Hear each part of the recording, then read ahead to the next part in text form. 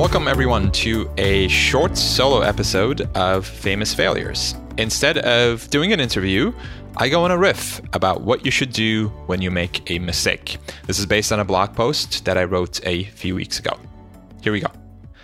As a young boy growing up in Istanbul, my vision of America was put together from an eclectic set of American television shows selected for translation to Turkish. America's ambassadors to Turkey included Cousin Larry in Perfect Strangers, the Tanner family in Elf, and Al Bundy in Married with Children, which, by the way, strongly reinforced every stereotype that people ever had about Americans. But another ambassador stands out and deserves special mention. His name was Bob Ross, the host of the iconic show The Joy of Painting. In every episode, Ross would sport the same blue-collar look, sit on a chair, and oil paints on a canvas. When I first came across the show on Turkish television, it stopped me in my tracks. I remember thinking that Americans must be so bored that they resort to watching this man paint landscapes. This made me reconsider the magic of America. But something about the show proved strangely addictive. The show lifted the curtain on the creative process, letting the audience see how a creator could make something out of nothing. For Ross, it was important for the audience to see the entire creative process, warts and all. Instead of editing out his mistakes, he documented them. He embraced them. And most importantly, he reframed them. We don't make mistakes, he would say. We have happy accidents. In one episode, Ross smudged the canvas. And most painters in his position would cringe and grow embarrassed about exposing a sloppy mistake to a worldwide audience. But not Ross. He looked at the smudges with a smile and said, "Let's make them birds. Yeah, they're birds now." Ross knew what most of us neglect. Mistakes are intrinsic to creation. When we don't accept the possibility of making mistakes, we cannot get started. We chase some false glory, some false illusion of perfectionism, telling ourselves that we'll be good and ready only if we read enough self-help books or find the right software. As a result, we spend our lives staring at a blank canvas rather than risk smudging it. To overcome this mindset, we need to understand 2 points. First, the smudges in our life feel permanent, but they rarely are. When you smudge a canvas, you can use your own version of a magical device called an eraser. I've previously written about the difference between one-way door decisions and two-way door decisions, and you can find the link to that article in the show notes. We assume most of our decisions are the one-way door kind. If we take a new job or if we move to a new city and things don't work out the way we hoped, we believe life as we know it will come to an end. But that assumption is often wrong. Our decisions are usually the reversible two-way door kind. If you enter through the door and you don't like what you see, you can always walk back out and erase the smudge on your canvas. As Terry Pratchett says, coming back to where you started is not the same as never leaving. You'll learn something valuable from the experience and see your starting point with a fresh perspective.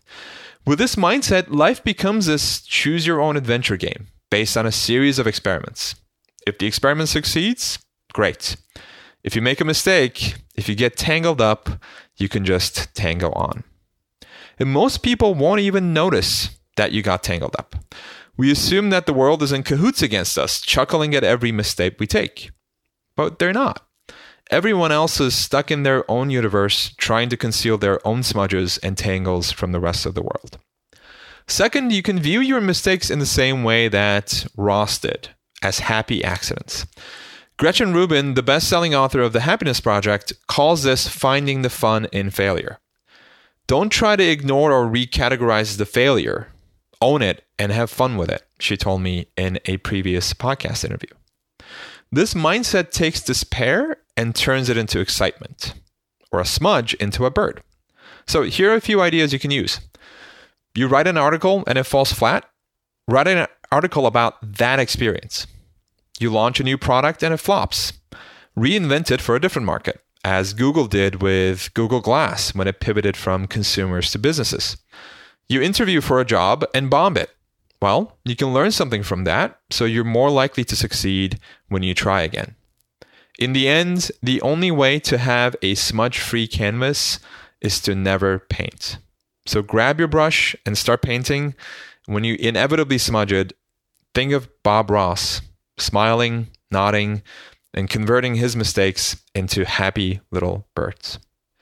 If you enjoyed this short episode of Famous Failures, I think you would love my new book, Think Like a Rocket Scientist, Simple Strategies You Can Use to Make Giant Leaps in Work and Life.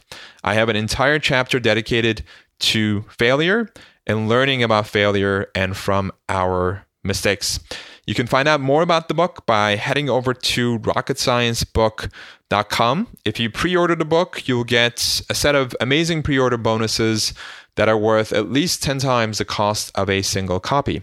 What's more, even though the book doesn't come out until April of 2020, you will get digital access to the book within 7 days of your pre-order. That means you can start reading the book now, months before it is released to the public. And what's more, your pre-order will support a good cause. I'm donating 100% of my royalties from the pre-order sales, up to $10,000, to a nonprofit called Charity Water, which is on a mission to create a future where everyone has access to clean and safe drinking water. You can find out more about that and pre-order the book by heading over to rocketsciencebook.com. Thank you so much, as always, for listening. Hi, everyone. Thanks for listening. 2 things before you take off. First, if you don't want to miss out on future episodes of Famous Failures, please subscribe to the podcast on whatever platform you're listening on, and be sure to leave a review on iTunes or Google Play. Second, if you'd like to join thousands of others who receive a short email from me each Thursday with a list of articles, books, tools, quotes, and other gems that help you discover how extraordinary thinking produces extraordinary results, you can text my first name, which is Ozan, that's spelled O-Z-A-N, to 345-345. So once again, that's my first name, Ozan, O-Z-A-N, to 345-345.